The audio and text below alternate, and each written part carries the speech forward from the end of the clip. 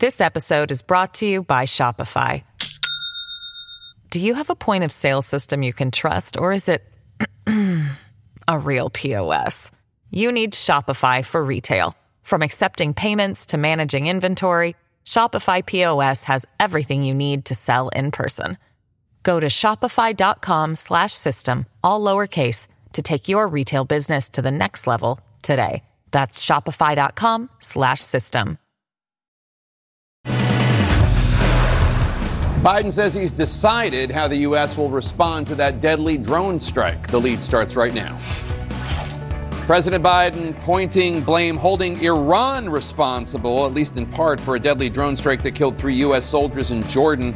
How to strike back against the enemy so as to deter further attacks while also avoiding a wider military conflict. A Pentagon spokesperson will be here. Plus, undercover raid, Israeli special forces in disguise, dressed as medical staff, civilians, even a woman in a hijab, on the hunt for Hamas terrorists in a West Bank hospital. See the video CNN obtained showing the operation in action. And Democratic Congresswoman Cori Bush under federal investigation for allegedly misusing campaign funds and hiring her husband for security. Welcome to The Lead. I'm Jake Tapper, and we start today with our world lead. President Biden says he has decided how the U.S. will respond to that deadly drone attack on American troops as fears grow on Capitol Hill that retaliating against Iran could lead to a wider war in the region. The White House has still not publicly blamed any one specific group for the attack in Jordan that killed 3 U.S. soldiers and wounded more than 40 others. But President Biden did say today that Iran does deserve some of the blame.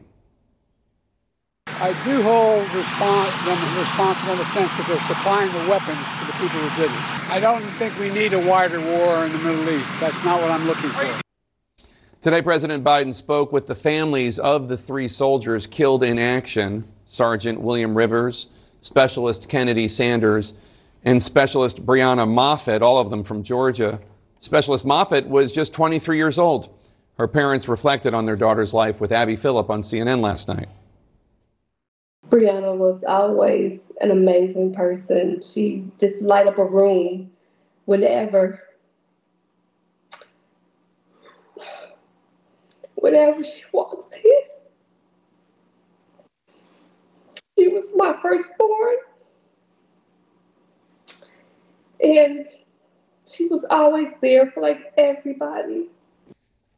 The attack on U.S. troops is just one part of the larger conflict happening in the region right now as the war between Israel and Hamas rages on. President Biden has sent CIA Director Bill Burns to Europe as the sides try to hash out some kind of hostage deal and pause in fighting. But while a broad framework was agreed to in recent days, it may have hit another roadblock. Israeli Prime Minister Benjamin Netanyahu today rejecting one of Hamas's key demands, that Israel remove its troops from Gaza.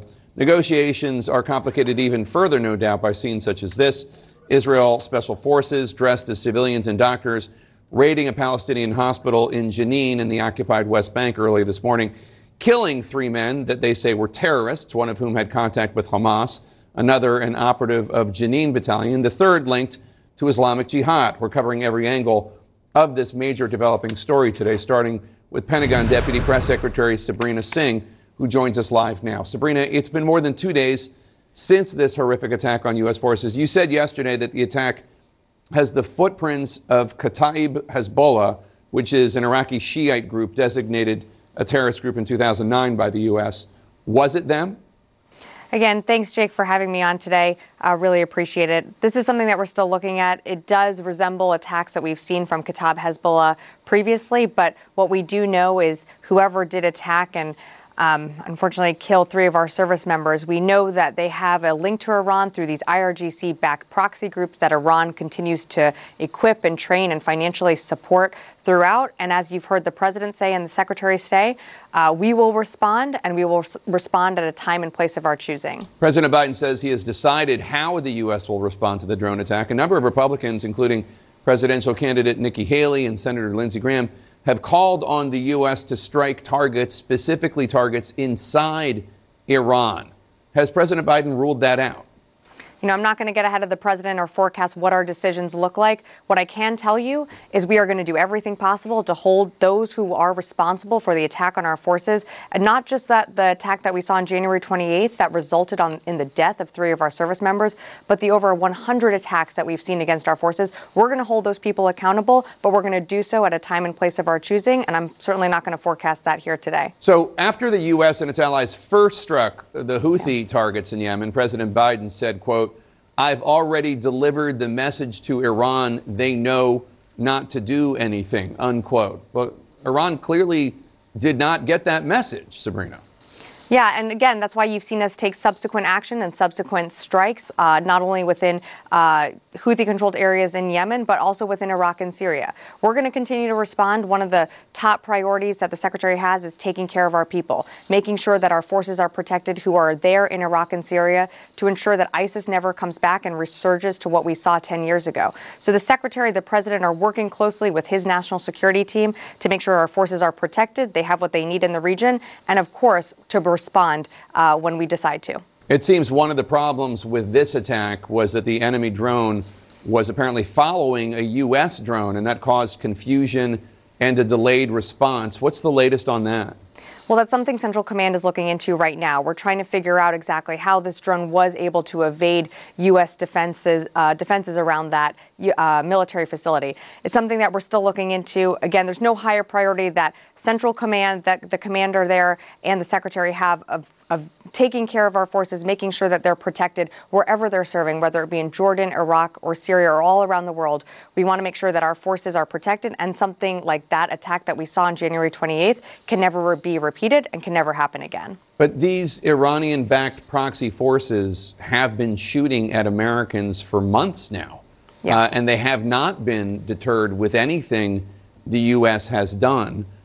Do you expect that whatever the U.S. does next will be more of a deterrent than what the U.S. has done in the last few months? Well, I'm not going to speculate or, again, forecast what we are going to do. But what I can say, and what my boss always says, is that we own the clock here.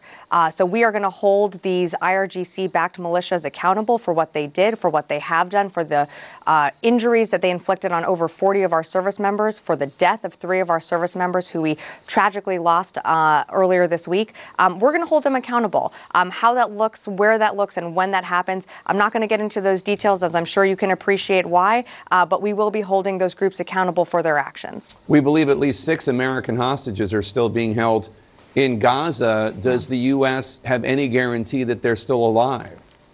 Well, I know that's something that we are working through diplomatic channels, trying to get these hostages released. I don't have an update on their condition, of course, right now. But of course, top of mind here in this building, across this administration, is, of course, those hostages that remain in a terrorist organization's custody. We want to see them released. We want to see all the hostages released. But I, would have to refer you to my State Department colleagues who are working that as we speak. What's the plan if Israel and Hamas cannot reach an agreement on this latest hostage deal? Are these American hostages going to be left in captivity indefinitely? Look, I don't want to get ahead of those negotiations. That's something that's ongoing. You've seen multiple people from this administration, from the NSC, from the State Department traveling to the region. Secretary Blinken also speaking out about this. So I'm not going to get ahead of those negotiations and where that stands. What I can tell you is what the department is doing. Of course, we want to make sure that Israel has what it needs to defend itself in a fight against a terrorist organization. But we want to see those hostages released. We want to see humanitarian laws upheld. And we want to make sure that our forces all across the region are protected. Hamas killed Americans on October 7th and has taken Americans hostages. This other group, whatever it is, just killed 3 American soldiers and wounded dozens more, at least 30 or 40 more. Does the Biden administration have any concern that these terrorist groups in the Middle East think that they can do whatever they want to Americans and there won't be any serious repercussions? Well, we absolutely have concerns, and we absolutely are and have said publicly there will be repercussions. There will be accountability held. That is why you've seen the president and the secretary very forcefully say that we will respond, and we will respond when we are ready to respond. Again, I'm not going to detail or forecast what that response looked like, but absolutely these acts, these horrific tragedies that happened earlier this week are not going to go unanswered. We are going to hold those that are responsible for that accountable. Pentagon Deputy Press Secretary Sabrina Singh, thank you so much for your time. Appreciate it. Now back to that gripping surveillance video of Israeli undercover forces infiltrating a Palestinian hospital in the occupied West Bank this morning. Israel says that it killed 3 terrorists, and Hamas is claiming at least one of those men as a member. CNN's Jeremy Diamond reports for us now from Israel, where Israeli officials are praising the operation, though some experts say that it may have been a violation of international law. A warning, some of what you're about to see is graphic. Israeli forces disguised as civilians and medical staff storming a hospital in the occupied West Bank, weapons drawn.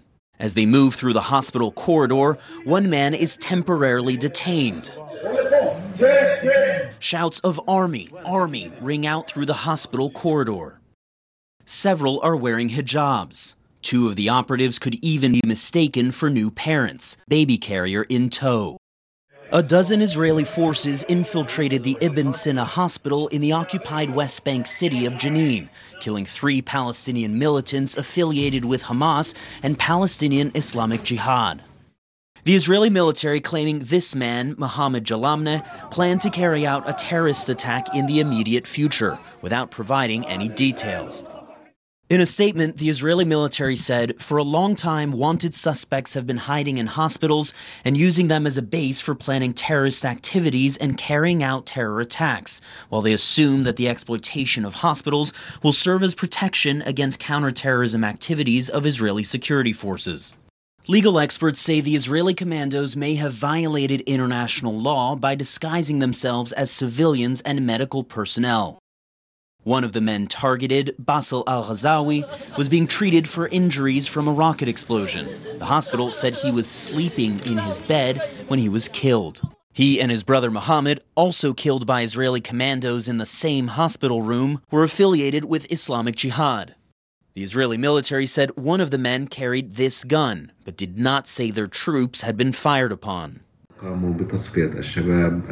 killed the 3 youth, Basel and Mohammed al-Ghazawi and Mohammed Jalamneh, in their room while they were sleeping on their beds in the room. They killed them with cold blood, with direct gunshots to the head.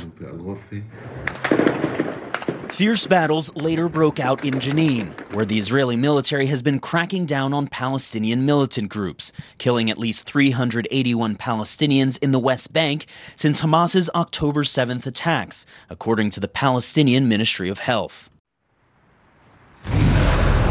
And Jake, there are also now reports of Israeli forces at a hospital in Gaza. The Palestine Red Crescent Society says that Israeli tanks have now entered the front yard of Al Amal Hospital in Khan Younis. They say that the Israeli military is firing live ammunition and smoke grenades at the hospital's front yard. Displaced people and staff are being evacuated at gunpoint, according to a hospital official. Now, the Israeli military hasn't commented on this yet, but in the past they have said that Hamas uses these hospitals for their military purposes, and they've been urging this hospital's evacuation. But there are around 8,000 people believed to be sheltering at that hospital, and sometimes those evacuations, when the Israeli military is surrounding that hospital, can be easier said than done. Jake. All right, Jeremy Diamond in Tel Aviv for us. Thanks so much. Right now on Capitol Hill, House Republicans are moving closer to something not done in more than 100 years. They're trying to impeach a sitting cabinet official. The high crimes and misdemeanors they're alleging against Department of Homeland Security Secretary Alejandro Mayorkas. That story's next. House Republicans are preparing to do something today that has not been done in nearly 150 years and has only been done that one time before. They are moving ahead with articles of impeachment against a sitting cabinet official. The last time this was done was against President Grant's Secretary of War, William Belknap. This was for a kickback scheme. In this case, it's Homeland Security Secretary Alejandro Mayorkas. Republicans are claiming that he committed high crimes and misdemeanors by his alleged mishandling of the crisis on the southern border. CNN's Lauren Fox is live on Capitol Hill. Lauren, this is a big step to impeach. What exactly are the high crimes and misdemeanors that are being alleged? Well, a lot of constitutional experts would argue that there aren't high crimes and misdemeanors here, but House Republicans are arguing that Mayorkas did not enforce border security laws that are on the books, specifically saying that he exceeded his parole authority, that he did not follow mandates on detention, and that he misled Congress when he said that the administration had operational control over the border. Now, Democrats are arguing in this hours-long markup at this point that they can have legitimate disagreements over policy. That's normal, but that's not impeachable, and those aren't high crimes and misdemeanors in their eyes. So obviously there are not the votes to convict him in the Democrat-controlled Senate. You need 66, and that's just not going to happen. But Republicans in the House have a majority. They only need a majority vote. They can only afford to lose 2 votes, though, because their majority is so narrow. Do they have the votes? Well, that's something that they're still working on. In fact, I pressed Mark Green, who's the chairman of the committee, and here's what he said about the vote count right now. You know, from my perspective, I'm doing what is, I think, my duty, and votes will be what votes are. But I feel pretty good. I mean, but it doesn't matter in the end. Of course, Jake, it does matter in the end what the votes are, because if House Republicans approve these articles of impeachment in committee and then they aren't able to bring them to the floor because they don't have the votes, obviously that would be a major political shot for Democrats to take at them in the election. And certainly that's something that Democrats are watching very closely. Now, Mark Green is having conversations with those who are on the fence, and you can expect that there's going to be a fulsome whip operation from Republican leadership if this passes today, which we expect that it will, and as leadership is trying to get to the floor. All right. Lauren Fox on Capitol Hill for us. Thanks so much. There are some issues where Republicans and Democrats do agree. Coming up next, the bipartisan effort in the Senate to crack down on the dangers of social media in an effort to protect your kids from what they are exposed to online. Stay with us. This podcast is supported by Sleep Number. Quality sleep is essential. That's why the Sleep Number Smart Bed is designed for your ever-evolving sleep needs, so you can choose what's right for each of you whenever you like. Need a bed that's firmer or softer on either side? Helps you sleep at a comfortable temperature. Quiets their snores? Sleep Number does that. Only Sleep Number Smart Beds let you each choose your ideal comfort and support, your Sleep Number setting. Sleep Number Smart Beds learn how you sleep and provide personalized insights to help you sleep better. All Sleep Number Smart Beds feature cooling, pressure-relieving comfort layers for soothing sleep throughout the night. Temperature-balancing bedding is designed to move heat and moisture away when you're hot. When you're cool, they hold their energy to help warm you. Sleep better together.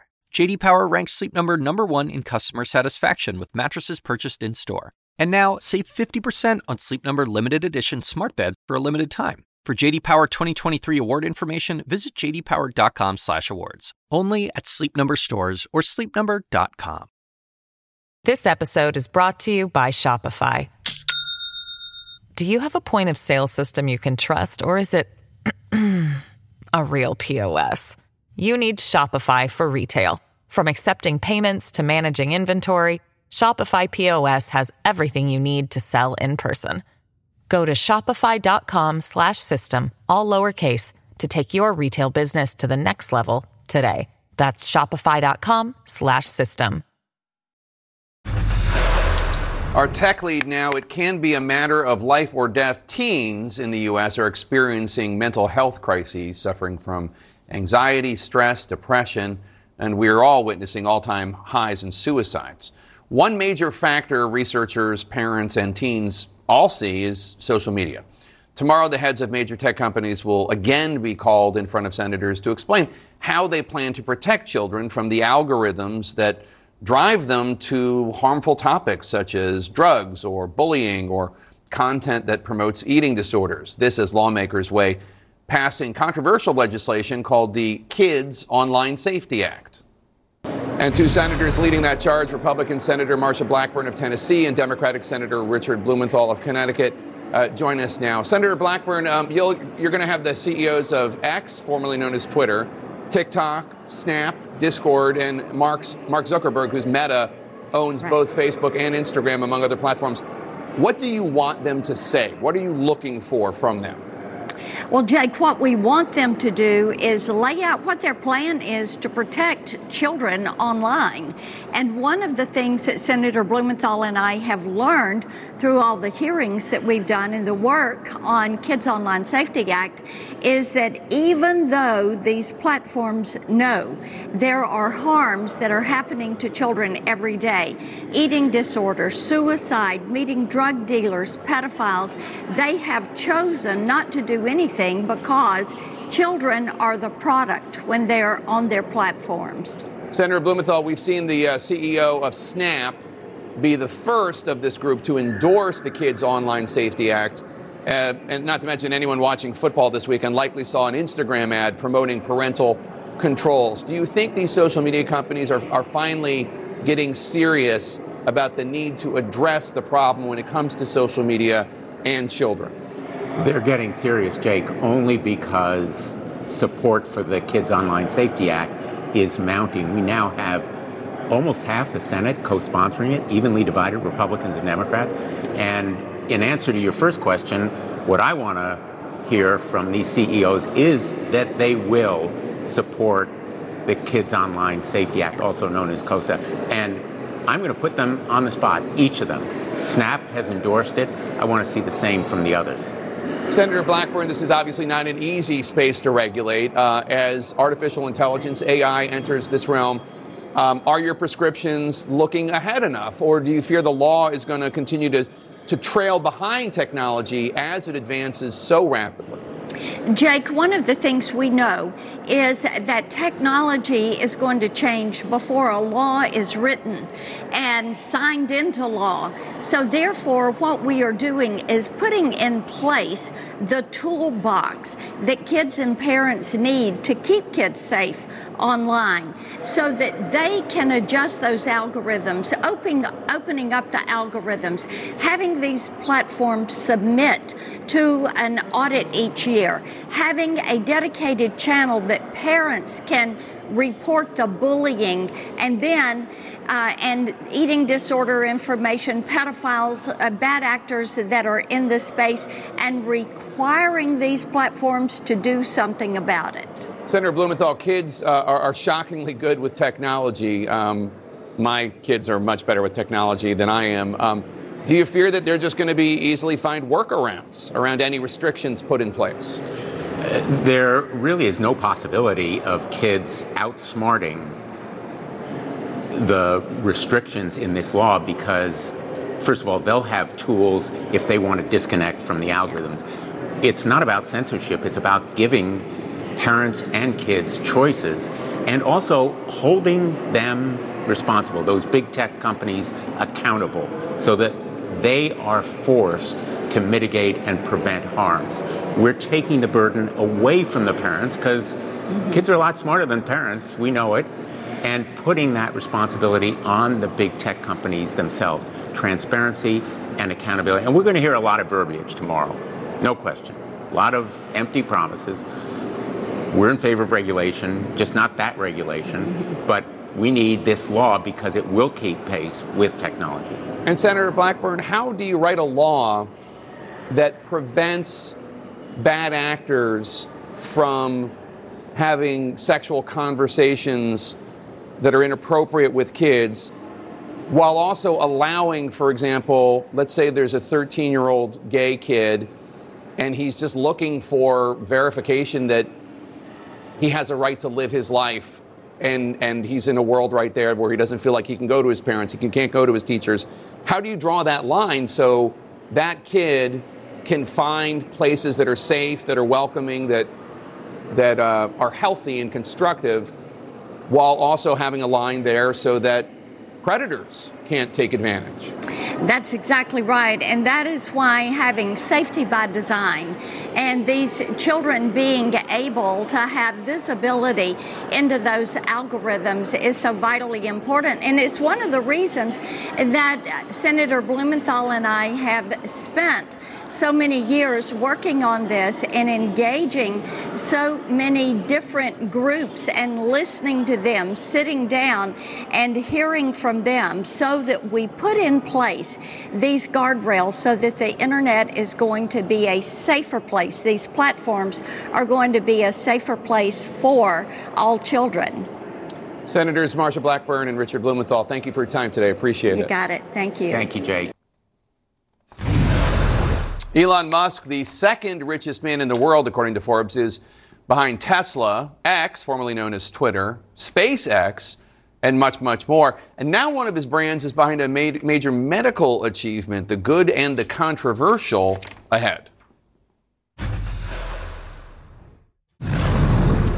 In our health lead, billionaire Elon Musk's startup company Neuralink just implanted its first brain chip into a human patient. Neuralink says this implant would give people the ability to control external devices such as a keyboard or a phone by using only their thoughts, which means, depending on how this trial goes, we could see an important milestone in improving the lives of those who have lost the ability to use their limbs, for example. But there is also, of course, concern over the ethics and safety of this trial and the reliability of Musk's company, Neuralink itself. Let's bring in Amy Webb. She's the CEO of Future Today Institute and CNN chief medical correspondent Dr. Sanjay Gupta. Amy, to you first. Musk's startup is not the first company to do something like this. And to be frank, Musk himself has a mixed success record, both in terms of effectively leading companies and promising to dish out life-changing new technology. Is Neuralink worth the hype, do you think? Well, the curious thing that I found was that typically when you have groundbreaking, brand new scientific breakthroughs, they're published in academic peer-reviewed journals. This study was published on Twitter, and what we got was a really compelling PR video and basically no detail to follow. I only bring this up because this is a man who, yes, has definitely changed different industries, but has a knack for launching concepts before there's anything concrete behind them. You know, an automated car is one thing. When we're talking about challenging issues that are medical, with medical devices and people who need them, not to mention things like AI and ethics and privacy, I think we ought to be a little skeptical.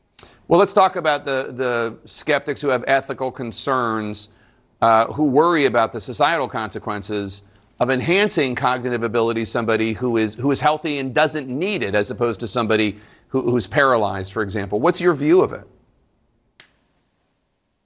Well, look, in 2013, this is 11 years ago, some researchers at the University of Washington connected their brains, their heads together in a non-invasive way over the internet to control the hand motions of each other. So I think one person thought the letter F and another person typed it.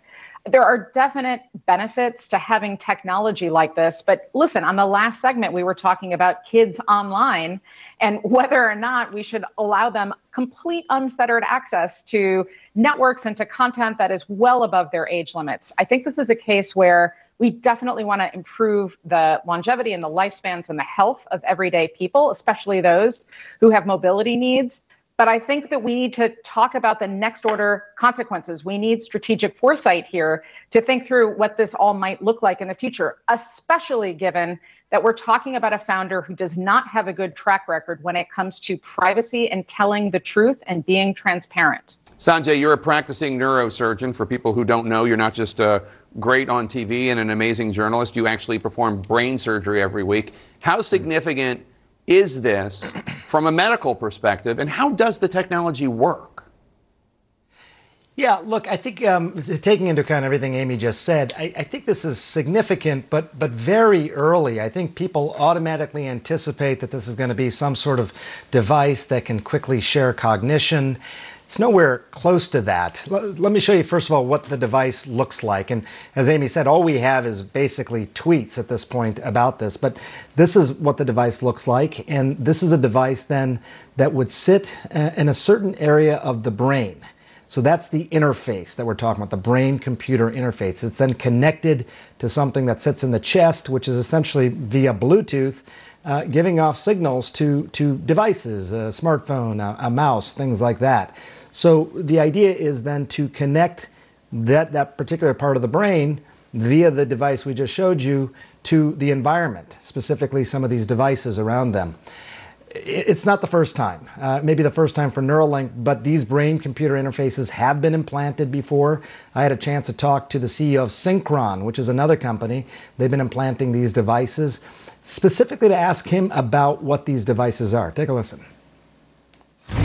What is a brain-computer interface? If you can get a device that can detect and interact with brain activity, which is all electrical signals, then you can potentially restore that component of the brain. So what that basically means, let me just show you to your question, Jake. If you have a device that's sitting in a very specific part of the brain, this is a part of the brain that controls motor function. The device sits there, and then basically over time, the device learns what is the electrical pattern in the brain when someone thinks to move a mouse forward or move it to the right. It starts to learn that. After a while, the device knows enough that when a person simply thinks about this, so this is a person who has quadriplegia, for example, when they simply think this, they can actually create movement on a computer screen. That's basically where we are right now. The brain does cognition, it does sensation, it hears, it sees. This is motor. This is motor function that could potentially be restored to some extent for someone who doesn't have it because of ALS or quadriplegia. All right, Dr. Sanjay Gupta, stay with us. Amy Webb, thank you so much. Sanjay is also getting a first glimpse at what could be another major medical transformation. He went inside a research facility aiming to transplant organs from pigs into people, given the organ shortage there is. See it for yourself and hear why this facility is so important. And we're back with our health lead and a CNN exclusive report on how pigs could save your life one day. Let me explain. Right now in the United States, 17 people die each day waiting for new organs. The reality is there are just not enough donors. CNN chief medical correspondent Dr. Sanjay Gupta got some incredible rare access to a research farm that is raising pigs for the purpose of organ transplants in humans. These pigs could one day provide a nearly endless supply of organs to save humans. Kidneys, hearts, livers. It's called xenotransplantation, and what you are watching at this research facility has never been seen by the public before. We usually try to limit this to only the staff that takes care of the animals. We very rarely let other folks come in. Right? Mike Curtis is my guide today. He is CEO of eGenesis. That's a company devoted to raising pigs to try and solve the organ shortage crisis. Everything's controlled. Like all of the feed is clean, water's clean. As you can see, the staff is clean. We try to maintain a very clean environment here. And I should just point out that I walked into a room, turned on a filter, essentially cleaned the air for 5 minutes before I could then go shower. That's why my hair is wet. I've washed myself. I put on everything new here, including underwear, socks, shoes. Everything is different just to be in this room. Gives you an idea of just how clean it is in here and how important that is. It's more than I typically do to prep for the operating room. All of it to protect the pigs from us. I got to tell you, I did not know what to expect. It's powerful just to be here with these pigs. These two and those three and the little guy here, they're fully edited. All these piglets can carry a total of 69 edits to their genome. That makes them among the most genetically modified mammals on the planet. How much change has to happen to that pig genome in order for it to actually become more compatible with the human? Our approach is really three-pronged, where we're trying to reduce the risk of disease transmission from the porcine donor to human. We're editing in a way that reduces or eliminates rejection, and then we add genes to control rejection. They do all of this with the help of CRISPR, the gene editing tool that allows scientists to manipulate the cell's DNA, knocking out or adding in genes, in this case to make a pig's organs more compatible with the human recipient. To keep the consistency of the genetics, we establish the cell line and use cloning to produce consistent donors. It's akin to what was done with Dolly back in the 90s, cloning. It is essentially a modern-day assembly line of standardized, genetically modified pigs. We've selected the Yucatan mini pig because fully grown, they're about 70 kilos, 150 pounds, right? So the organs are correctly sized for a human recipient. You know, it's kind of amazing. As much as we talk about the really intricate science of gene editing, ultimately you got to get the size right. That's right. Less than 1% of the people who die every year die in a way that they could ever even be considered as organ donors. And so even if you optimize everything, there still wouldn't be enough organs. In the vascular wall. Dr. Robert Montgomery is the director of the Transplant Institute at NYU Langone Health. He's also the recipient of a heart transplant. I had a heart transplant 5 years ago. I had 7 cardiac arrests, and I still wasn't sick enough to be able to draw an organ. That experience became a rallying cry for him. We need a sustainable, renewable source of organs from something else other than humans dying. Are animals the answer to that? I think animals are the answer to that. Specifically, pigs. Besides the size similarities, pigs also have several piglets with each pregnancy, making them a quickly scalable source of organs. One day, you might even see facilities like this all over the country. We've been doing research on xenotransplantation for decades. Pig organs into monkeys, and doing gene edits, and that work has progressed. But there was still this question of, are those results translatable to a human? Had we learned everything there was to learn about transplanting these organs into non-human primates? I think there were diminishing returns. The problem was the FDA still wasn't ready to give the green light to transplanting a pig organ into a human being. So Montgomery proposed a provocative idea.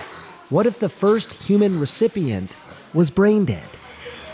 Their heart's still beating. They can be maintained on a ventilator, and you can really see what the human response is going to be. On September 25, 2021, Montgomery performed the first ever genetically modified pig kidney transplant into a brain-dead human. And it worked for 54 hours. But each time they tried, the results got better and better. We've done this 5 times. The first 4, 2 kidneys and 2 hearts were just for 3 days, but this last kidney was for 2 months. A much healthier look. He and his team shared the findings from their last patient with me. See that red? Yes. That's hemorrhage. We did have a mild rejection, and we were able to test to make sure that we can treat that, using sort of conventional anti-rejection drugs. Then, in January of 2022, for the first time in history, a team at the University of Maryland Medical Center transplanted a genetically modified pig heart into a living human being, someone who was not brain dead. It was allowed by the FDA's compassionate use pathway for experimental treatments, something used when a patient has no other options left. Right, a patient imminently facing death. Why wouldn't you try? But how far are we still to this becoming a reality? I think for the right patient, we're going to see it in the next couple of years. Oh, it's amazing. Pigs that could save human lives. So these are large whites. These are the sows that we use to do the embryo transfers in. I never expected to feel like I was immersed in a really scientific sort of place in the middle of a pig barn. There's the equivalent of 5 or 6 Nobel Prize discoveries. Cloning is one of them. The discovery of CRISPR is another one. Allotransplantation, all Nobel Prize winning discoveries. We're integrating all of those to make this a reality. Got to say, Jake, it's really remarkable science, and it could completely change the way we think about transplantation. It doesn't come without some ethical challenges. What are the roles of animals in terms of protecting and preserving human life? And how much tinkering should be happening to an animal genome in order to make this happen? Those are questions they're going to have to answer, but as you heard, Jake, within the next couple of years, this could become a reality for a lot of patients. Yeah, when you talk about the tinkering of the genomes, are there concerns about over-editing the genomes of these pigs? How do they know when enough is enough? Yeah, that's a great question. I mean, what they've been doing is sort of doing progressively more edits to try and figure out at what point does this essentially become similar to what a human-to-human transplant would be. So eGenesis, the company that just created that research facility, they settled on 69 gene edits, a little bit of an arbitrary number, but that's what they think is the sweet spot. Some people have done as few as 3 gene edits. Some have done a lot more. So they're going to figure that out, but I think somewhere in there it's going to be probably in that several dozen number. All right, fascinating stuff. Dr. Sanjay Gupta, thank you so much. Today, the top House Democrat, Minority Leader Hakeem Jeffries, gave CNN a no comment when asked about Congresswoman Cori Bush, a Democrat from Missouri, and the federal investigation she now faces. What Congresswoman Bush herself is saying about the investigation. That's next. The Assignment with me, Audie Cornish. Celebrities of all kinds are speaking publicly about their therapeutic trips, so to speak. It turns out there is a burgeoning industry ready to serve the new influx of people who find themselves turning away from traditional mental health therapy. The gap between what we know and what we don't about psychedelic therapy. Listen to The Assignment with me, Audie Cornish, on your favorite podcast app. Welcome to the lead. I'm Jake Tapper. This hour, more U.S. funding on hold for UNRWA, or the United Nations Relief and Works Agency, after several of its members were fired this week, accused of helping Hamas with its October 7th terrorist attacks on Israel. A hearing examining the group just wrapped up on Capitol Hill. I'm going to talk with a leading United Nations critic who testified. Plus, the seat that George Santos once held after months of lies and federal charges. Santos is long gone from Congress. Meet a Democratic candidate trying to right the wrongs done in that New York district. And leading this hour, Democratic Congresswoman Cori Bush denying claims of any wrongdoing as the Justice Department investigates her for allegedly misusing campaign funds to hire her husband as part of a security team. CNN's Manu Raju is on Capitol Hill. Manu, what do we know about the Justice Department investigation into Congresswoman Bush?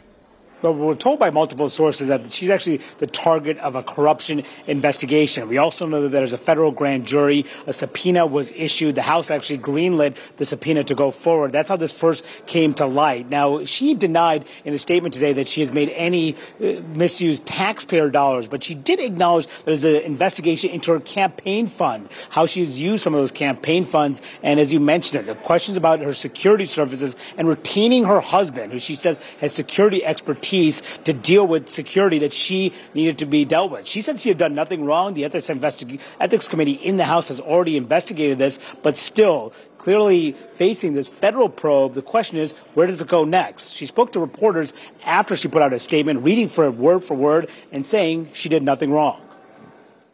As a rank and file member of Congress, I am not entitled to personal protection by the House, and instead have used campaign funds as permissible to retain security services. I have not used any federal tax dollars for personal security services. In accordance with all applicable rules, I retained my husband as part of my security team to provide security services because he has had extensive experience in this area.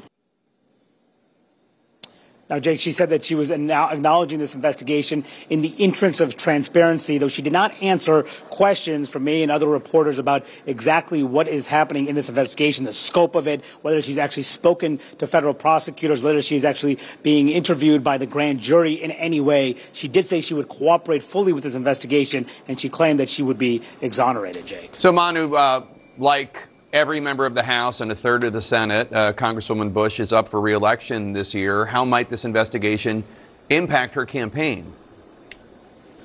Well, it's really unclear because, of course, this is a very Democratic district in the St. Louis area. In fact, Joe Biden carried that district by some 58 points in 2020. So Democrats will hold this no matter what. The question, of course, is about her primary and whether this will have any impact whatsoever on that. Her last quarterly reports, which is the third quarter of last year, she didn't have much campaign money. In fact, she had less than $20,000 in cash on hand, which would make her vulnerable to any serious challenger. We have not seen her end of the year, the last quarter of last year. Those numbers are expected to come out later this week. So at that point, we could get a sense about whether she is truly vulnerable and whether her primary opponents will try to use this to their advantage. All right, Manu Raju on Capitol Hill, thanks so much. Let's discuss with our panel. Doug, so now we have a DOJ investigation into Democratic Congresswoman Cori Bush, a DOJ investigation into Hunter Biden, the president's son. Republicans, however, continue to say that the Justice Department has been weaponized against Republicans. They found a message that they really like, and they want to stick to it. The problem is these things become problematic for that messaging. It suggests that maybe it's not true, maybe it's not all on the up and up. It may work to your base, but what works for your base is not always great politics outside of your base. Great example. This week, we've seen a lot of conservatives say that the tight end for the Kansas City Chiefs. Travis Kelce is somehow the Manchurian tight end. Not smart messaging coming from Scott Walker and other conservatives. But we get defined by this, and that's the problem. But let's talk about this issue with Congresswoman Bush, because back in 2021, she was asked to respond to critics who said it was hypocritical that she spent thousands in campaign funds on private security while she continued to push for, quote unquote, defunding the police. She said the alternative to her paying for personal security could be that she gets killed. Take a listen to how she defended it. And so I end up spending $200,000. If I spend $10 more on it, you know what? I get to be here to do the work. So suck it up, and defunding the police has to happen. What do you make of today's news in light of her activism in favor of defunding the police? Yeah, it's beyond irony and all the way to hypocrisy. Congresswoman Bush was one of the few Democrats who pushed this defund the police slogan. By the way, the vast majority of Democrats opposed it. They opposed it in referenda in Minneapolis, even where George Floyd was murdered by a cop. But still, it's terribly problematic, and I don't even understand that answer. I want security for my members of Congress, Republicans and Democrats. I think that we should have more taxpayer money. I want my taxpayer money to protect Congresswoman Bush and every other member of the House and Senate, because there are threats. But my goodness, the hypocrisy of that is really pretty outrageous. Now, she has a right to defend herself. But by the way, this long list of Democrats being investigated by the Democratic Justice Department includes Bob Menendez, the senior-most Democratic senator from New Jersey, senior-most Democrat in the Senate Foreign Relations Committee. He's been indicted, I think, twice by the Biden Justice Department. So it is nonsense and claptrap to say that they've weaponized the Justice Department against their political foes. By the way, Congresswoman Bush votes with the president over 90% of the time. They disagree on defund the police, but on everything else, she's been voting with Biden down the line. Not someone you would indict if you were having a politicized Justice Department. She's not been indicted. I don't want to be unfair. Right. She's simply She's being investigated. Right. Investigations are not indictments. Indictments are not convictions. Right. We should always keep that in mind. Meanwhile, awkward day for House Democrats because another progressive U.S. House member is under fire, Congressman Jamal Bowman of New York. Web archives from 2014 reveal that he wrote blog posts, including original poetry, that seem to embrace some 9/11 conspiracy theories. One stanza reading, "Later in the day, Building 7 also collapsed. Multiple explosions heard before and during the collapse. Do you like that? That's my poetic reading. The Robert Frost of our time. Now, that's lunacy. The conspiracy theories about 9/11. He's apologizing, saying he doesn't believe this anymore, slamming MAGA extremists for continuing to embrace conspiracy theories. But I mean, what do you think? Two roads diverge in a wood, and he took the crazy one. And this is what we see consistently with Bowman. And we saw this obviously most close up when he pulled the fire alarm, but said, "I didn't pull the fire alarm." And then we all saw the video of it. He has a very real credibility problem, and it's why, similar to Cori Bush, these are problems not in general elections, but they sure are in their primary elections. And what do you think? It's especially problematic in New York. Now, I will say in his defense, it was a very long time, a decade ago. He was not a congressman. He was an adult. He was a principal. He was a 35-year-old adult. I know. I'm not trying to defend that. I lost friends on 9/11. I think you guys did too. But I think maybe here's a hopeful sign. Maybe it's a glide path out of crazy toward normal. Right? 9/11 conspiracies 10 years ago. Fire alarm a couple of months ago. Maybe next is just like bunny ears behind Speaker Johnson. I've been hoping that for my party for about 6 years now. But it is pretty outrageous. Marjorie Taylor Greene a few years ago was talking about how the plane didn't hit the Pentagon. I mean, it's just I don't even understand what's going on. We talk about the horseshoe effect in politics. The horseshoe Sometimes theory, yeah. People who are on the far right and the far left meet up on policy. They also meet up on crazy conspiratorial theories quite often. Does it feel like we have more of these folks in Congress today, and is that a result of gerrymandering, making Democratic seats more Democratic, Republican seats more Republican? And I think yes, but it's even more than that. It's social media. Social media puts us in silos. It weaponizes our amygdala against us, so that all we see is what confirms our bias and our hate, frankly. So I think social media is a big cause of this. Paul Begala, Doug Heye, thanks so much. Also on our politics lead on February 13th. The people of New York's 3rd Congressional District will get a chance to decide who fills the vacant seat of disgraced former Congressman George Santos, a Republican. Of course, no one can quite fill that seat like Santos, at least we hope. Last week, by the way, he said he misses Congress as he showed up in federal court to face the music for lies he made that are related to alleged fraud. Santos's vacant seat is not only important for the balance of power in the House, where Republicans are hanging on to a razor-thin majority. It's bigger than that. The outcome of this race will offer some important clues about how suburban area voters could go in the 2024 presidential race. Former Congressman Tom Suozzi joins us now. He's a Democrat running for Santos's vacant seat. He represented a previous version of New York's 3rd Congressional District for 3 terms and vacated the seat to launch an unsuccessful primary challenge against New York Governor Kathy Hochul for governor in 2022. Thanks so much for being here. Good to have you. Let's start with immigration. It's a huge issue on Capitol Hill right now. There's a bipartisan compromise of some sort coming together in the Senate, but House Republicans say that it is dead on arrival. How do you solve this problem? It's got to be a bipartisan deal. For the first time in 35 years, we've got a chance to make a deal because the president wants to make a deal, not only because he wants to solve this problem, but he also wants to do Ukraine and Israel. So he's willing to make concessions, and the Democrats are willing to make concessions that they wouldn't normally make. And it's outrageous that the Republicans are saying it's dead on arrival, or that President Trump is saying don't make a deal because you'll give Biden a win. As Mitt Romney said the other day, it's appalling that they would try and play politics with such a serious issue. I see you have a Twin Tower lapel pin on your collar there. If you do win Santos's seat, you will serve alongside your fellow New York Democrat Jamal Bowman, who today is trying to distance himself from blog posts he wrote about 10 years ago, in which he seems to embrace false 9/11 conspiracy theories, talking about the 7th tower coming down and things along those lines. This terrorist attack obviously means so much to you and is so upsetting to you. You have a lapel pin. Does it bother you what Congressman Bowman wrote? There's a lot of things that bother me about Jamal Bowman. He voted against the infrastructure bill, which to me is shocking. He said some things that are just so unsupportive, so negative towards Israel. And the fact that he's troped in these conspiracy theories of the past is just outrageous. So I'm unhappy with Jamal Bowman on a lot of fronts. Last June, you said you would welcome an endorsement from former Governor Andrew Cuomo. The U.S. Justice Department on Friday released its investigation into Cuomo's office and found that in his office, women employees were subjected to a sexually hostile work environment. Cuomo's office tolerated it, and Cuomo's office retaliated against whistleblowers, all of which, frankly, was known when you said last summer that you would accept his endorsement. Do you stand by that? You want his endorsement? No, I'm not seeking his endorsement, and I can pretty much guarantee that Andrew Cuomo will not endorse me. Why do you say that? He's never really liked me.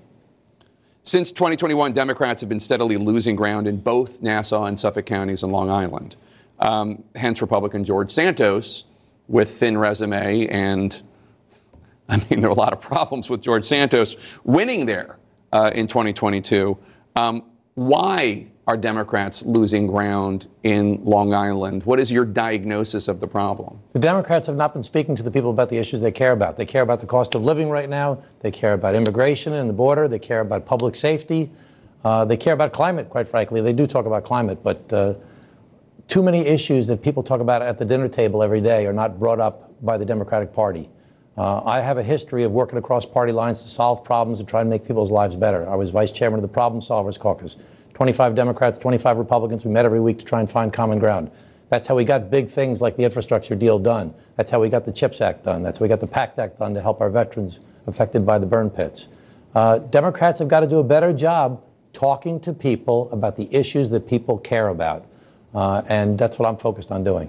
What might you say to a skeptical voter who says, you left your congressional seat to try to get a bigger, more powerful job, and you, as governor, and you failed. Why should we vote for you? Well, because they know me. They know me well, and they know that I fight for the people. And they know I ran for governor because the taxes in New York State are too high, because crime was out of control, and because we have a corruption problem in New York State. And I was trying to fight against those issues. Now, the Democratic primary voters didn't think I was the right candidate, and I accept that fact. But now I'm running for the United States Congress, and people know Tom Suozzi, and they know that he fights for the people. He knows that he'll stand up against the extreme right, and it'll stand up against the extreme left, and it'll work for the people to try and make people's lives better. Former Congressman Tom Suozzi, thanks so much for being here. I appreciate it. Thanks, Jake. Moments ago, right here on The Lead, a Pentagon spokeswoman confirmed that the Biden administration has plans to retaliate against those who launched a drone attack, killing 3 U.S. soldiers and wounding dozens more. What sources are telling CNN about what that retaliation might look like? That's next. Our pop culture lead now, far-right conspiracy theorists certainly don't seem to be following Taylor Swift's advice to just shake it off. In fact, some on the right are all in on pushing deranged claims that Taylor Swift is part of this deep state psychological operation or PSYOP plot by the deep state, the NFL, and the Democratic Party to help deliver the 2024 presidential election to Joe Biden. Here's just a small sampling. Former Republican presidential candidate Vivek Ramaswamy posting, "I wonder who's going to win the Super Bowl next month, and I wonder if there's a major presidential endorsement coming from an artificially, culturally propped up couple this fall," unquote. And then there's whatever Benny Johnson is writing on Twitter, "It's all fake. Taylor Swift exposed as a Fed op to rig 2024 election for Biden. Pentagon admits it." Okay. Taylor Swift has previously gone rather public with her political views, of course. She votes against fair pay for women. She votes against the reauthorization of the Violence Against Women Act, which is just basically protecting us from domestic abuse and stalking. That was Swift in her own documentary, Miss Americana, which came out a few years ago, showing the scenes, behind the scenes of why she came out against then Congresswoman Marsha Blackburn of Tennessee when Blackburn was running for the U.S. Senate, and why she endorsed Blackburn's opponent, the Democrat, who lost. Perhaps the far right could take some heart from that, since this master PSYOP didn't seem to actually work in Tennessee. But let's talk about it anyway. Democratic strategist, former Biden campaign senior advisor Alencia Johnson, and CNN contributor Kara Swisher, host of the On with Kara Swisher podcast. Kara, when did the NFL come from a red state staple to an arena for liberal deep state conspiracies? And what does it tell you about the world we're in that people are actually talking about this nonsense as if it's a real thing? Well, it's just nonsense. I mean, to be against women being beaten up, wow, that's a really controversial topic, I guess. But what it is she's very popular and obviously sways voters. And when she said for people to go vote, they went and signed up to vote, young people. And she has a lot of sway over people. And so they're nervous about what she might do. She's in no coordination with anybody. I think she does what she wants, as you can see. And so they just are nervous about someone like that. So they've got to start smearing her in lots of different ways, not just via these conspiracy theories, but these deep fake porn on X and things like that. And so they're trying to neutralize her, which is absolutely impossible, I think. Alencia, there's this brand new article in Rolling Stone just published. It says, quote, "Singer-songwriter Taylor Swift hasn't even endorsed President Joe Biden for re-election yet. That hasn't stopped members of MAGA-land's upper crust from plotting to declare, as one source close to Donald Trump calls it, a holy war on the pop megastar, especially if she ends up publicly backing the Democrats in the 2024 election," unquote. I mean, would that help him with anyone? I mean, she's an immensely popular performer. Young people especially love her. Women and girls especially love her. I don't really even understand this. Yeah, I mean, look, they will never talk about policies or positions, and it's interesting that they are going after Taylor Swift, who, and the clip that you showed when she was talking about why she was going against Marsha Blackburn was very personal for her, right? The Violence Against Women reauthorization, that vote against it was her decision around going for Marsha Blackburn's opponent. And it's interesting because I want to ask these MAGA folks, these conspiracy theorists, are they okay? Because literally, if they're going after Taylor Swift versus looking at the policy positions of the Republican Party instead, they could actually kind of see why young people, women, LGBTQIA folks, people who support Taylor Swift would actually support her and understand why she's making this decision. One thing I do want to point out is that when she tweeted on or posted on Instagram, I'm getting my social media channels mixed up, but she posted on National Voter Registration Day, vote.org, That organization received 35,000 plus registrations in one day. She understands her power. That's why she endorsed President Biden in 2020. And it's just interesting to see these men go crazy over a woman who, quite frankly, is actually helping the NFL, because since her and this, whether you want to believe it's made up or not relationship, she's brought over $300 million to the Kansas City Chiefs and the NFL. So it's interesting to see what they're squirreling about going into the election, and they're making their target Taylor Swift. So my wife and my daughter are big Swifties, especially my 16-year-old daughter. I mean, she's just devoted to her. And this is an encounter with something that I've had to deal with as a reporter for the last 8 or 9 years, now encroaching into this world where teenagers are and young people who are like, what on earth are you talking about? I mean, I can't believe that anybody thinks this is strategically wise, Kara. Yeah, I mean, it makes you look old. It makes you look like that old man shaking his fist at the internet kind of meme kind of thing. And so, I don't know, what are they going to do against ice cream next? Because Joe Biden eats a lot of it. It's bizarre and really wrongheaded, because she really does have a platform well beyond even theirs. I mean, look at how much money she contributed. They should embrace her. She's a capitalist. She made billions of dollars for the economy. The Fed even said she could have kept us out of recession along with Beyonce and Barbie. It's just, it's inexplicable why they're doing this. I see why they're trying to impugn her, but it's just not going to work. And now she's going to the Super Bowl. And the other choice is San Francisco. So Maggoteers everywhere, I guess. Well, I'm an Eagles fan. Congrats on your 49ers, Kara. I'm an Eagles fan.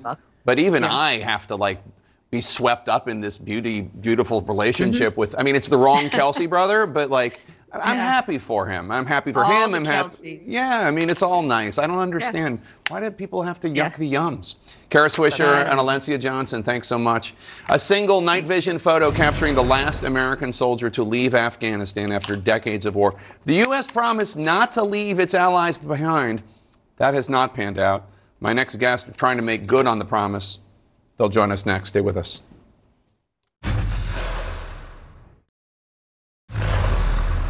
Now for our buried lead, that's what we call stories that we don't think are getting enough attention. In less than 24 hours, we could be hearing some damning testimony on the chaotic aftermath of the U.S. withdrawal from Afghanistan. It has been 2 years and 5 months since U.S. service members left and Taliban fighters poured into Kabul, taking control of the country and taking revenge on many of the same people who helped the U.S. for 2 decades. In April of last year, Diana Shaw, the acting inspector general of the State Department, testified before Congress about some of the consequences from that chaotic withdrawal. These include the near doubling of the number of Afghans in need of humanitarian assistance since the Taliban came to power, and the severe curtailment of the rights of women and girls. Further, the Afghan Special Immigrant Visa Program still has more than 152,000 SIV applicants in Afghanistan. As of September of last year, approximately 10,800 applicants had received Chief of Mission approval, the key step toward getting a U.S. visa, and about 67,000 additional applicants were being reviewed for a U.S. visa. Tens of thousands more have begun the application process, and tomorrow a House panel is going to look at retribution that the Taliban is inflicting on Afghan allies the U.S. left behind. Joining us now is Timothy Tito Torres, the executive director of the Moral Compass Federation, and Amy Martin, who will be leading the delegation testifying on Capitol Hill tomorrow. And Amy, let me start with you, because a UN report published last August, quote, documented at least 800 instances of extrajudicial killing, arbitrary arrest and detention, torture, and ill treatment and enforced disappearance carried out against individuals affiliated with the former government and its security forces. What have you heard is happening to people who used to work side by side with our diplomats and service members right now in Afghanistan? What's happening to them? First of all, our analysis indicates that number is low. Across our 25 plus organizations and along with our partners, we have thousands of documented reports of threats, torture, execution. Everyone who works with us knows that our phones are inundated with messages from people with pleas for help. And that includes having to separate from your family and hide in safe houses for months on end. It includes wondering what has happened to your visa packet. Where is it lost in the system? When will it be approved? And it includes, needing to literally deliver life support to people who don't have food, don't have housing, don't have firewood for the winter. And Tito, I know this bears seriously on the veterans community, many of whom trusted these interpreters and others with their lives and now feel helpless. They can't do anything to get them out. Yeah, I'll tell you first and foremost, helping our Afghan allies helps our veterans. The result of fighting for 20 years is you have an entire generation who spent years in combat. Individuals with 17, 18, 19 deployments. And right now they're asking themselves, what was it all for? Why did I miss so many birthdays? Why did I lose my brothers and sisters in arms overseas? And furthermore, what you tend to see is the moral injury impact of what happened there. Explain what you mean by that, by moral injury. So these individuals believe in something. They believe in a creed. They believe in the Constitution. They believe in an oath of upholding American ideals. This is some of America's best who are fighting on the front edge of our battlefields out there. And the loss of trust in institutions, the loss of trust in something that you believe in is something that the American veteran is feeling right now. And Amy, Congress also hasn't passed the bill that was supposed to deal with this. What are you telling lawmakers? We do understand this is a complex issue. It spans across branches of government. It spans, beyond political parties. Our request is clear: ensure viable pathways out of harm's way for our most trusted and vetted Afghan allies, and work with us. We are on the ground every day, talking to people, working with allies, helping to keep them out of harm's way. Use our organization's experience, our knowledge of ground conditions, and really form a public-private partnership with the government so that we can solve this together and end the humanitarian crisis. And what are the residual impacts of this? Because, this is not the only time the U.S. might be out of Afghanistan. We're not out of the world. And we're going to have troops. We have troops all over the world. We have troops in Africa. We have troops in Jordan. People just learned, tragically, because of what happened. What kind of message does this send to our allies when our current service members are currently deployed? Yeah, I'll tell you, just because we closed Afghanistan, the GWAT isn't over. We have individuals in Global War on Terror. The Global War on Terror. We have soldiers, airmen, Marines in more than 150 countries right now. And right now they're sitting across from someone saying, can we build this partnership? And that may be questioned from the person sitting across from them. And that's why there's a second, third order effect. It affects national security. It affects retention within our military and recruitment, that we're seeing those numbers lower than ever right now. And big picture, why is it morally important to uphold our promises to our Afghan allies? America has values. We stand for something. And part of our standing in the world is having the rest of the world understand that when we make a promise to our allies and to our partners, we keep that promise. Just like when we make a promise to our veterans, we keep that promise. Amy Martin and Tito Torres, it's good to see both of you. Good luck tomorrow on Capitol Hill. It's the House Foreign Affairs Committee's Oversight Committee. The chair of that is Congressman Mast. Thank you so much for being here. Thank you. A hearing that just wrapped up on Capitol Hill dug into the largest aid group operating in Gaza. A leading UN critic who testified at that hearing will join us next. Now to Gaza, where a 38-year-old Palestinian mother tells CNN she and her family are, quote, dying slowly. Another displaced Palestinian in Rafah says his family is stuck in northern Gaza and drinking polluted water and eating grass to survive. A humanitarian crisis. Their risk spiraling even further because of explosive allegations against the biggest aid organization in Gaza, UNRWA, which led to its biggest government donors to suspend funding over what Israel says are UNRWA employees' connections and, in several cases, direct participation in the horrific October 7th terrorist attack on Israel. Director of UN Watch, Hillel Noor, how do you pronounce your last name? Neuer, okay, I got it right, testified on Capitol Hill this afternoon, and he joins us.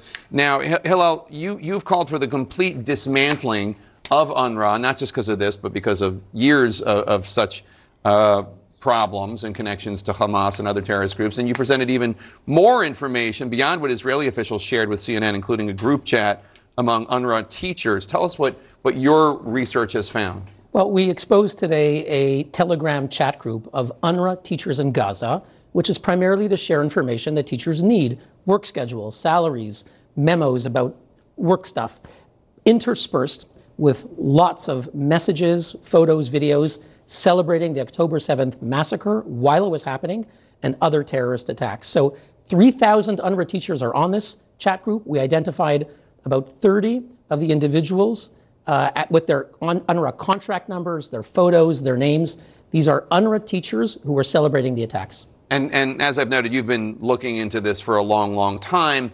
I want to play part of your opening statement from Congress today where you say you've given the United Nations multiple warnings about some of these problems.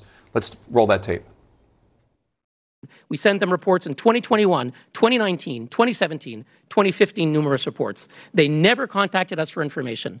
They refused our repeated written requests to meet to discuss the problem. They cannot say they didn't know. Mr. Guterres knew. The head of the UNRWA knew. The United Nations knew. They simply chose not to act. Do you think that the UN Secretary General Guterres should resign? Yes, I think he should. I mean, the October 7th massacre, he said it didn't happen in a vacuum.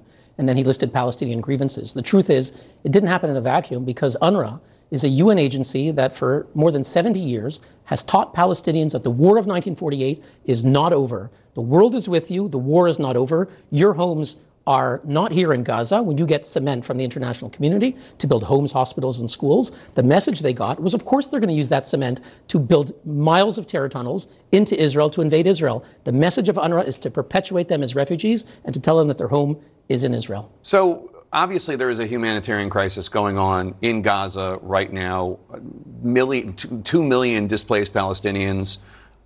Jordan's foreign minister says stripping UNRWA funding right now means the agency and the Palestinians who rely on them will be collectively punished. If UNRWA ends, what happens to the people who need the aid? Well, look, the supporters of UNRWA are the people who typically care least about Palestinians. The King of Jordan said not one Palestinian will leave Gaza and go into Jordan or Egypt, not one. So the same folks who, it's interesting, the same folks who say there's a genocide happening in Gaza are the same folks who say over my dead body will I let one Palestinian leave that area and to find refuge in neighboring Egypt, for example. So I don't think the King of Jordan really cares about the Palestinians in Gaza. And there is a humanitarian need. Of course there is. It has to be addressed. The UN knows how to address humanitarian needs. They can send in trucks in Sudan, in Syria. They know how to do it. The notion that UNRWA is irreplaceable. It's the only agency. It is infiltrated by Hamas. It is dominated by Hamas. There are alternatives. We need to figure them out. So, okay, forget the King of Jordan. Let me just say, as somebody who cares about what happens to the innocent Palestinian people, not Hamas, but the innocent Palestinian people, right now, they're in a crisis. You can't end, I mean, do you really think you could end UNRWA right now? Because, I mean, these people, like, literally, like, are dying of disease and malnutrition and hunger and... Yeah. Well, of course it's not going to end right now. And even the countries who suspended funding, some of it is performative. The funding was sent recently in Congress today. There were some congressmen who were upset that apparently the State Department just sent a ton of money before making that announcement. So UNRWA will be fine in the near term. And of course, no one's saying in the near term abandon the Palestinians. But in the slightly more than near term, UNRWA is not the solution, it's the problem. The Swiss foreign minister 5 years ago, Ignacio Cassis, said it's a perverse logic. UNRWA only perpetuates the conflict because they tell Palestinians the war is not over, keep going. The UN Refugee Agency, I work across the street from them in Geneva every single day. Their job is to resettle refugees, to make you no longer a refugee. UNRWA is the opposite. They want Palestinians to be perpetual refugees. That perverse logic has to stop. Of course, Jake, we have to be concerned about the humanitarian situation and not let that slide, but there are alternatives. Now is the time to begin finding them. So Washington Post columnist Josh Rogan, who is a supporter of Israel, but also cares about the Palestinian people, he points out that UNRWA also supports an additional 3 million Palestinians in Jordan and Lebanon and Syria, and the suspension of UNRWA funding would mean, quote, the Biden administration is placing more burden on regional partners that are already dealing with the added risk and instability caused by the growing regional violence. What do you make of just that argument, like aside from Gaza, that UNRWA is elsewhere? Yeah. Yeah. Well, look, let's take Jordan, for example. It's a terrific example that Josh brought. There are about 2 million so-called Palestinian refugees in Jordan. Most of them have Jordanian citizenship. Okay, my great-grandparents fled Russian persecution to Canada in 1904. I am not a Russian refugee. My family's been Canadian for over a century. If someone's been in Jordan for more than 70 years, has Jordanian citizenship, why are they refugees from Tel Aviv? They're not refugees. So let's help them. Give the money to the Jordanian government. We have an established government there. Let them run the Ministry of Education. Let the Jordanian government run the schools and clinics. Why is it a UN agency that has an agenda, and the agenda is to undo Israel? We need to not support a malign agency that has that malign agenda. All right, Hillel Neuer from UN Watch. Thank you so much. Good to see you, sir. Next to sports and some breaking details about a high-profile investigation involving players in the NHL. Stay with us. Just in on our sports lead, CNN has learned that 4 current NHL players and 1 former player are going to face sexual assault charges in Canada over an alleged incident in 2018. CNN's Paula Newton joins us now. Paula, walk us through the allegations. Yeah, the allegations at this point quite shocking for the entire country, not the least of which are the people that were involved in this incident in terms of having reported it to Hockey Canada at the time. Jake, we are going back to June of 2018, allegedly.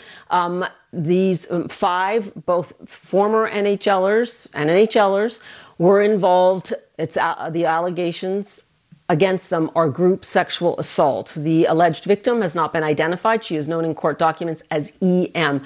We now know that 1 former NHLer and 1 current NHLer have now turned themselves into police in London, Ontario, where apparently this incident allegedly occurred. I want you to hear now the statement from the lawyer. The first player, NHL player currently playing with the New Jersey Devils, is Michael McLeod. His lawyers confirm he has been charged with sexual assault, and they say Mr. McLeod denies criminal wrongdoing.